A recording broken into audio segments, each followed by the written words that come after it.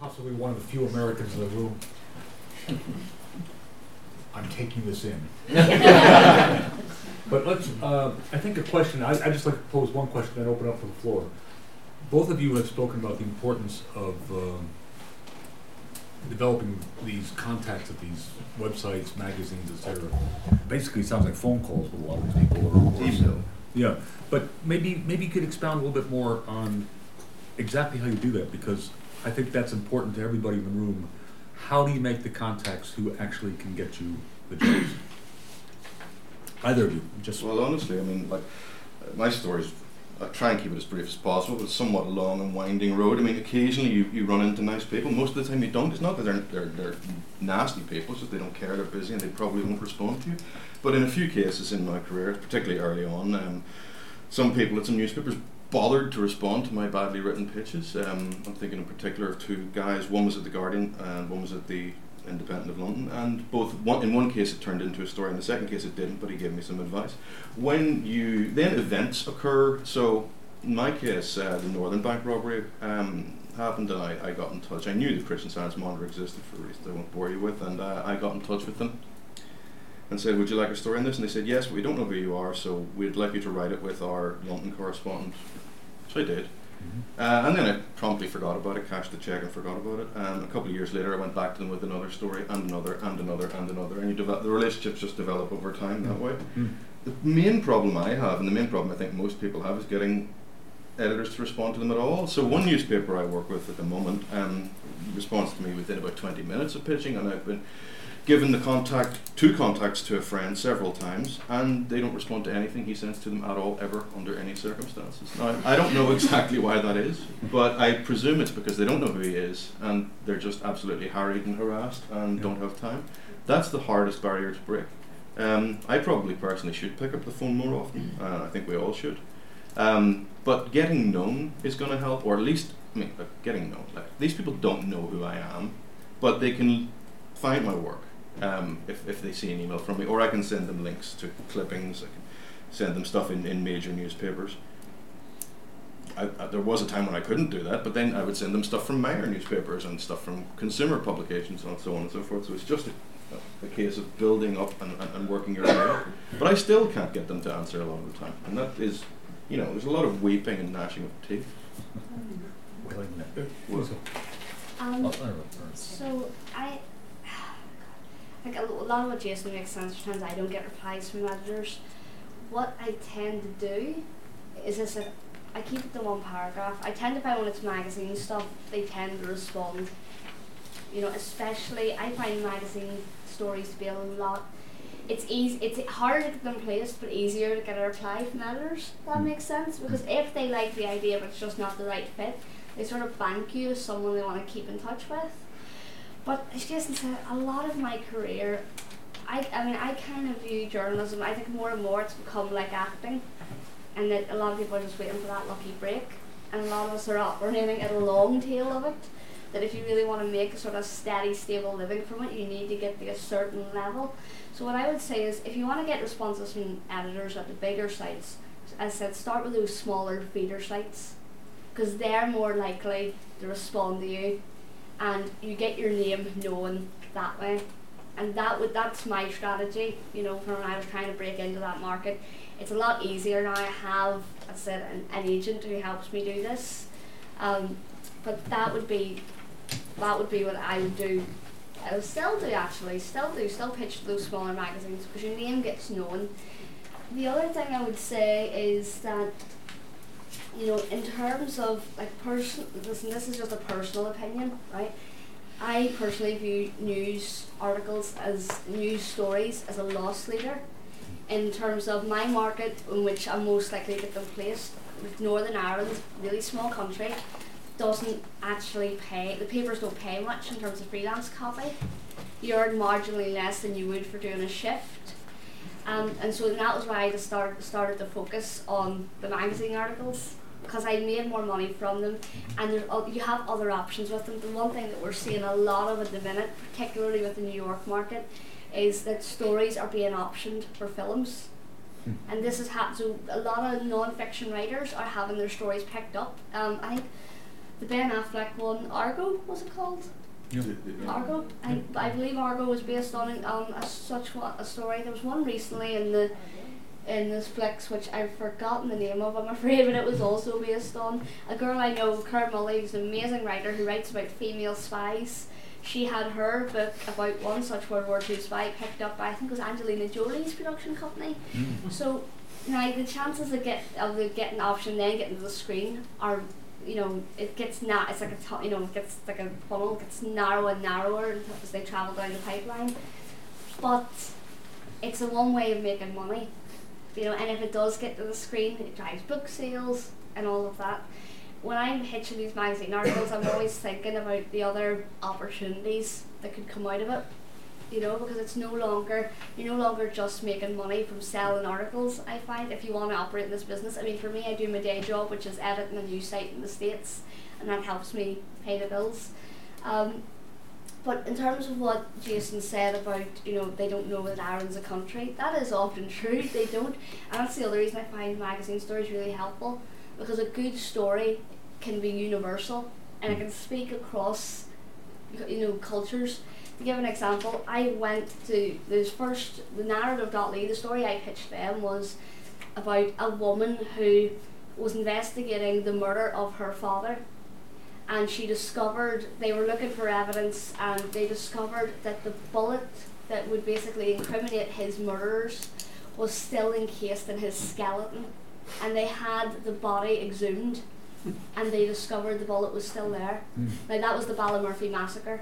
I don't know if any of you have heard of it, in Belfast, slaughter of civilians. Well, this woman had spent 20 years researching this, trying to find out what had happened to her dad. And her dad had told this story about how he had been, when they'd taken them back to the barracks after shooting him, that he'd been shot again in his lower leg. And she discovered a deposition from a doctor that said that they hadn't been able to remove this bullet, but they'd removed the other one. So they presumed the bullet was still in the coffin. And what they found it, army grade, army issue bullet. And that basically sealed the deal. And I tracked the doctor who did the examination down to Ohio, and he was a famous, what's the word I'm looking for? I'm sorry, I forget the name. What? Pathologist. No, it was to do with bones. That was his. I'm sorry, I forget the specialist. Orthopedic. What? Yes, orthopedic. He was a famous orthopedic surgeon in Ohio, and he was from Belfast originally.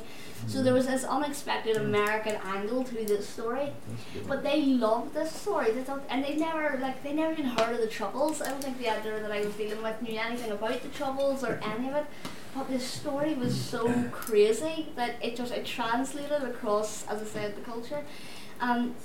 Another example is there was a story published in the New Yorker by a New York writer who's absolutely fantastic, and it was on the Troubles and the Disappeared.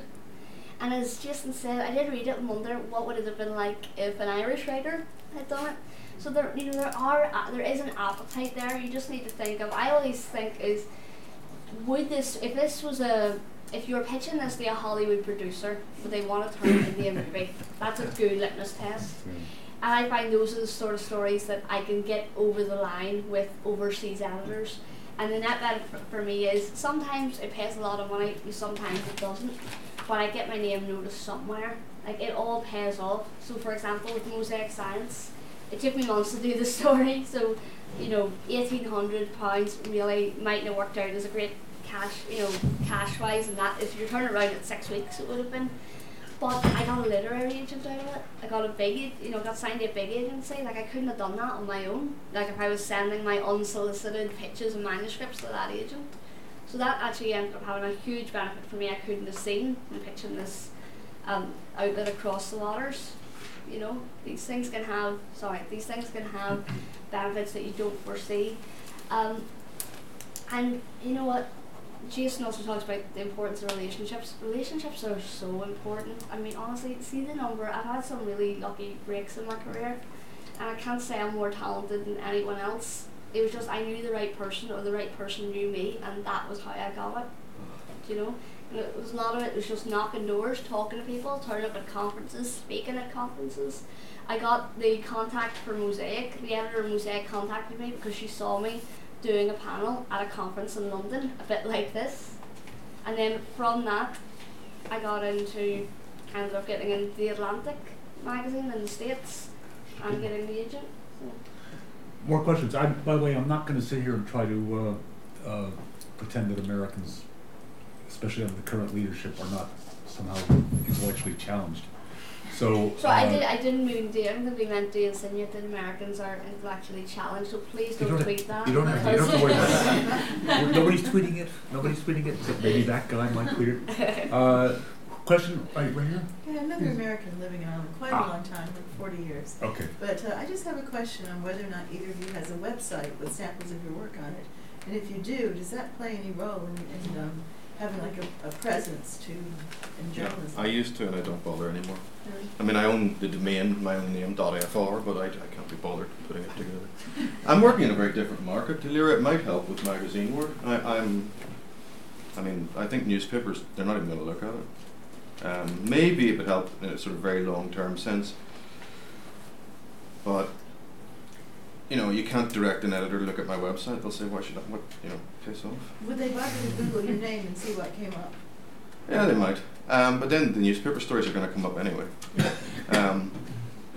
I don't know. If I could afford to have it nicely designed, one that I could be bothered operating, yeah, maybe. But Actually, I keep meaning to get round to the website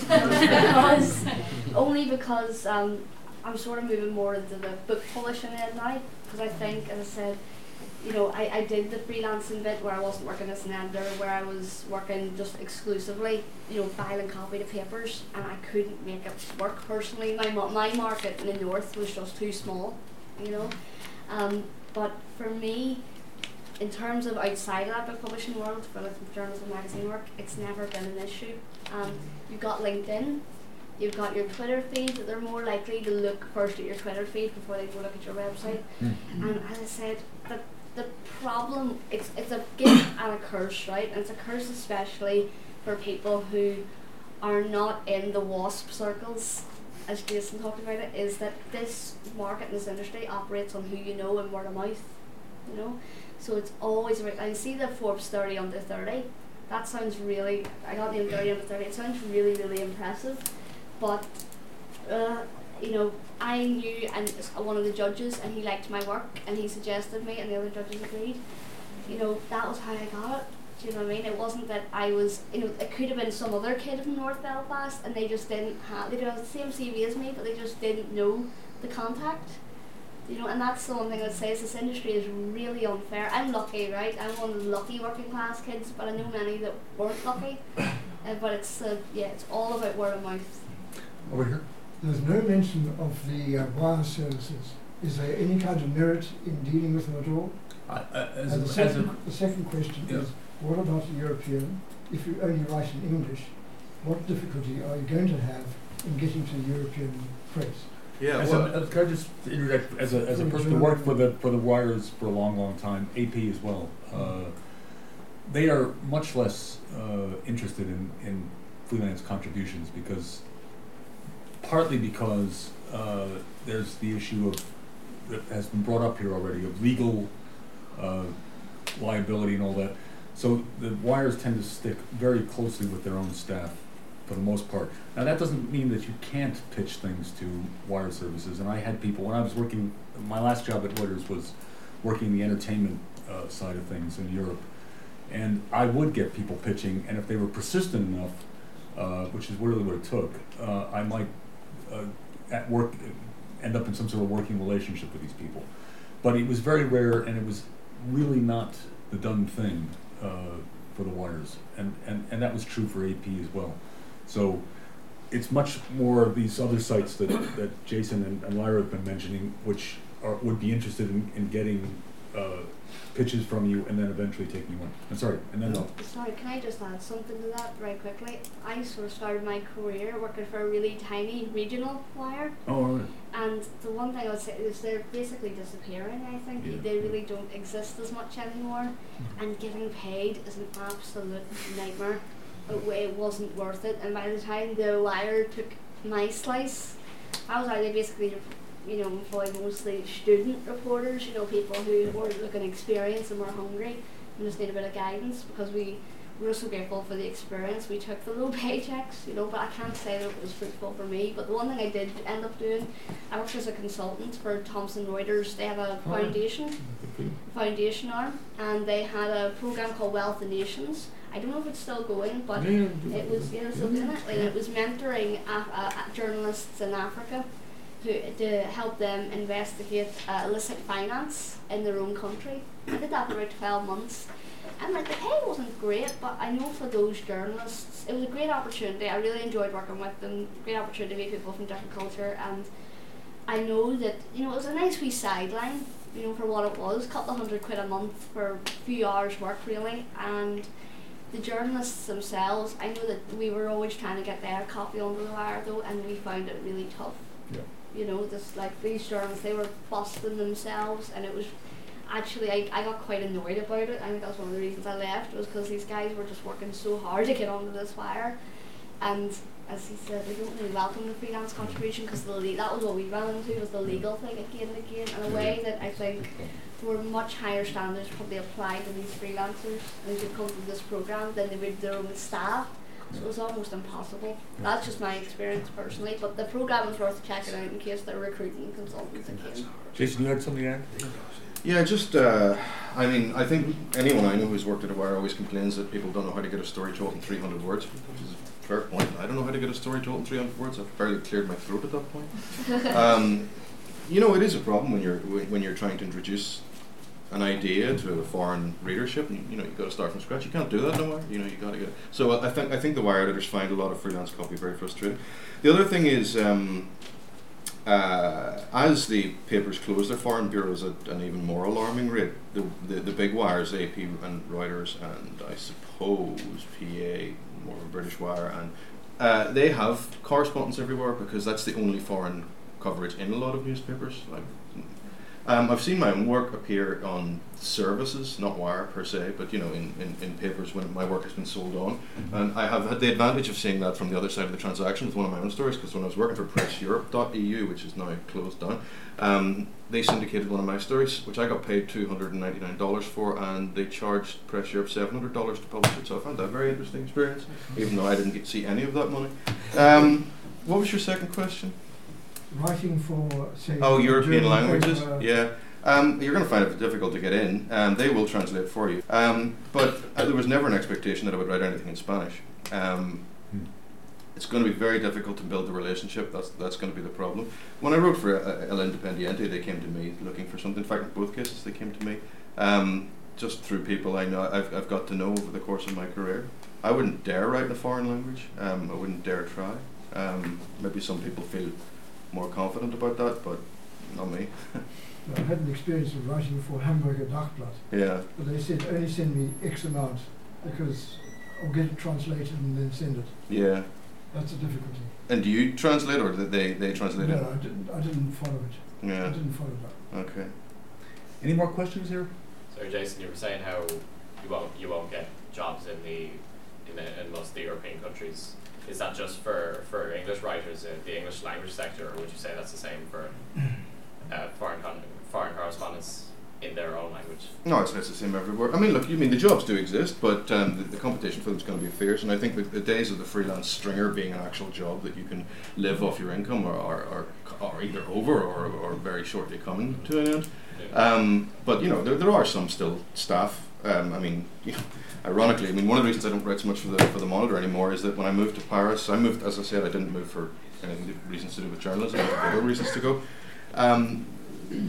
There was a time when every newspaper, even small newspapers, would have had a series of bureaus just for prestige reasons of prestige. They don't anymore. I mean, like a big mid-market or mid-sized American newspaper, the Orange County Register, has a circulation about 400,000. It's completely in the black. It makes a profit. It has no foreign news at all of any kind. It just runs wire, and that is very, very typical. You look at the Irish Independent. It takes, I think, Guardian or Telegraph service stuff. I think it has the odd person. I think there was a woman who used to work for News Talk who's doing a lot of foreign stuff for them. But like, she might be the only person.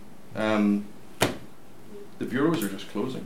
The other thing I would say is that I know there's a lot of young freelancers wanting to make their name, and they're heading out to sort of conflict hotspots like Syria, whatnot, and my thing is don't risk your life, because okay, yeah, but you grew up in West Belfast, so it maybe doesn't scare us as much as other people.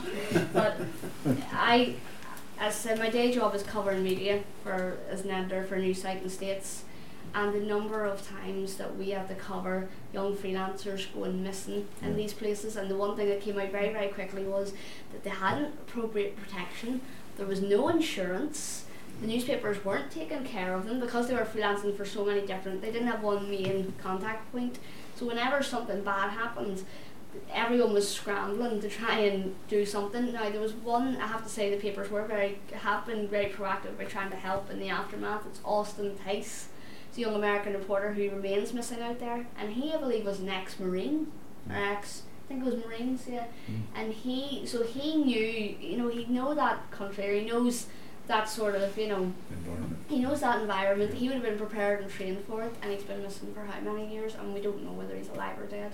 So my advice is don't be going out to those places.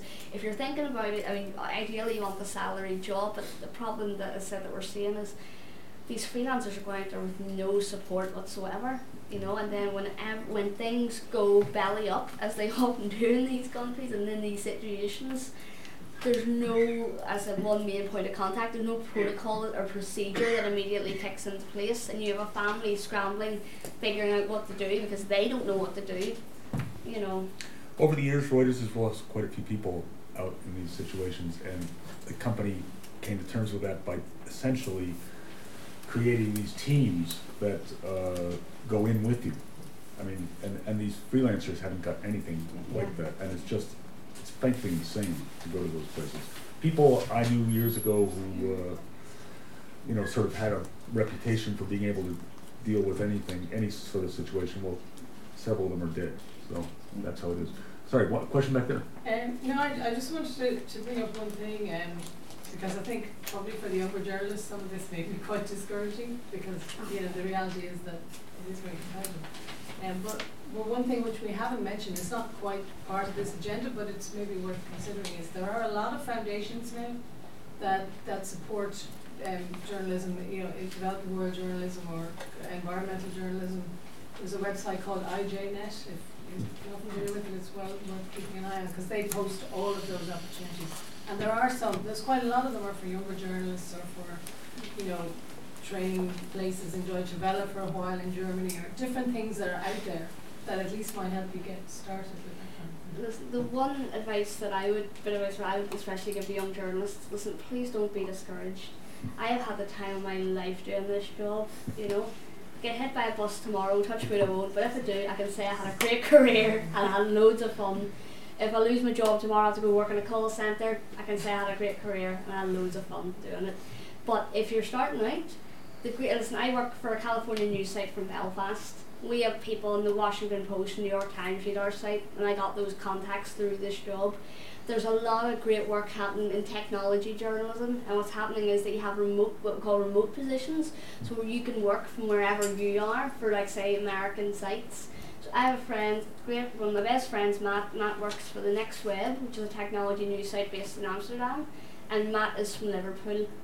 And technology reporting is a great one to start out in, because you build up the beat, you can work from anywhere, your costs and your overheads are pretty low with it, and they pay really good money. And our site I edit is a sister site of a much bigger tech site. I can tell you it makes a lot of money through advertising. So it's a fairly stable living that you can make. It's sort of the one bright spot. And don't overlook those wee sites and those trade publications, because they're actually doing good business. General and current affairs has been pretty hard, but I think we've kind of overlooked these really niche wee websites. And I know a lot of people who are making good money, like run their own sports website. There's a gentleman I know who runs, I don't know if it's the Daily Cannon, it's a national news website. He started out as a sport reporter, started this blog, makes good money doing it. There's these bright spots, as I said, that we don't talk about, and they tend to be in the more specialist areas. And listen, I really enjoy my job, right? But what I really want to do is write great crime, and I would love to write books all the time. But the job, I enjoy it. It helps me eat, and while I work on that job at that dream in my 5 to 9, I do this 9 to 5, and I get to have fun. you know. Beats working in the call centre.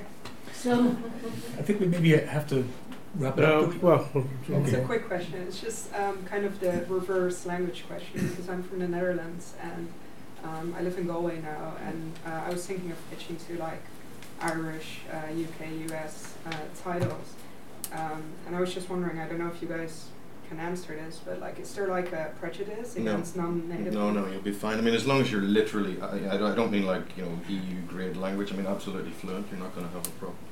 Okay. But it's different. I mean, it's just that most people I have met, most Anglophones I've met who claim to speak, you know, French or German or whatever it is, yeah, well, they do, but they're not capable of writing it. Okay. It's very difficult. Very different to write. Yeah. Yeah, absolutely.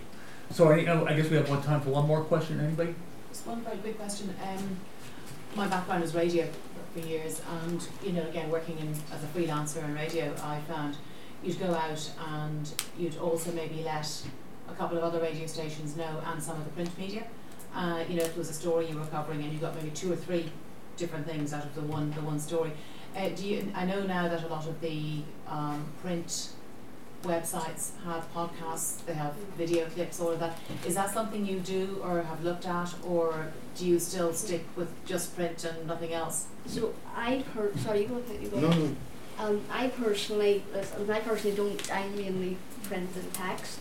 But I said I edit this media site, so I know a lot, and we're seeing a lot. Podcasts is constantly one thing that we hear about all the time. Massive bright spot in the media world in terms of advertising, engagement. We posted a story recently which said that Apple just released these podcast analytics. Basically, we're letting podcast creators know how much engagement they had, their metrics. And they said most people were listening to 80 to 90% of an hour-long podcast, and that is crazy. It is crazy. And the engagement, it's the advertising revenue, it's a real bright spot. And that's the one thing I would say too is, don't just think in terms of filing copy, you know, on say a 300-word news story. Look at the States, look at MediaGizzard.com, which is what I edit, and to see all the different formats that are coming out and arising. I'm really sorry if we were really negative and depressed, some of you, but the truth is there are loads of bright spots, you know. I mean, especially the rise of long-form journalism, the engagement levels and that.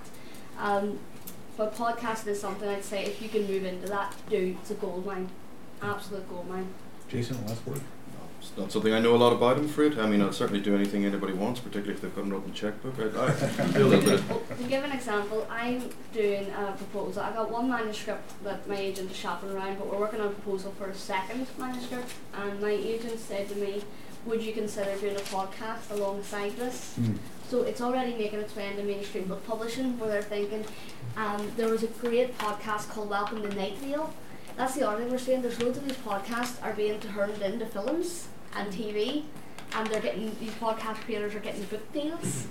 You know, so there's Welcome to Night Vale, Missing Maura Murray. There's loads happening there in terms of these. Yeah, no, you're right. Loads happening in terms of these podcasts, then emerging in other platforms. And I said options, I think, is a good way to sort of start trying to make a bit more money, additional revenue stream. But yeah, I mean, podcasting, it's a big one, you know, and a lot of this stuff, you know, you don't know what's gonna hit and what's gonna take off. So I say just keep throwing things, do what you have to do to make money, and by night just keep throwing things at the wall, because eventually something sticks. But yeah, podcasting is one thing I would say, absolutely. Like, if you search our archives on MediaGizzard.com for podcasts, you'll see all the things that are being talked about. You know. Great. Thank you all very much. Thank you both. Very interesting.